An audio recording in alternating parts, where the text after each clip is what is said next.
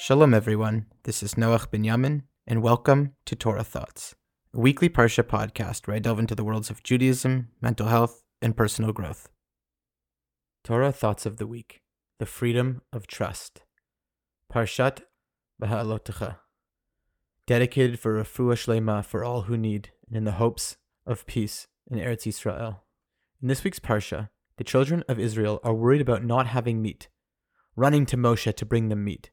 They begin to reminisce about former times of Egypt, where they, quote, remember, Zacharnu, the fish that we could eat at no cost, along with the cucumbers, melons, leeks, and onions. It's so sad, really. So sad that slaves in their newly free state, a state where manna, heavenly food, comes from heaven, a state where the manna, food that could taste like any of their heart's desires, falls down in their faces, and yet they weep for meat and for Egypt, the place of their slavery. Friends, this is a nation who saw a sea split in front of their very eyes, who heard the voice of God as one soul and one heart. And yet, in some sense, they had difficulty trusting Hashem to provide and trusting Moshe, who led them away from slavery. When I see this, my heart breaks. My heart breaks because this story of our people speaks of the preciousness, sacredness, and difficulty of trust. Trusting Hashem, trusting others, trusting ourselves.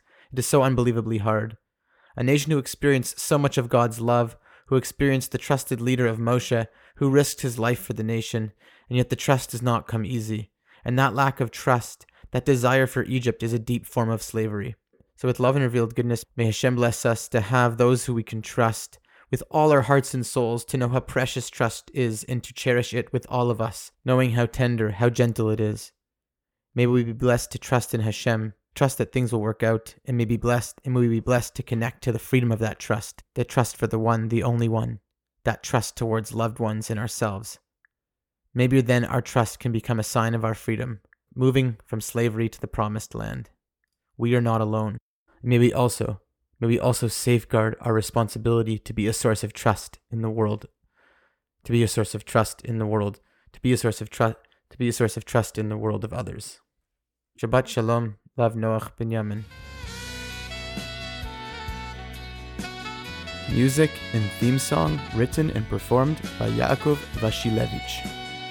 Produced by Eitan Katz. To hear the full song, please click on the link in the description.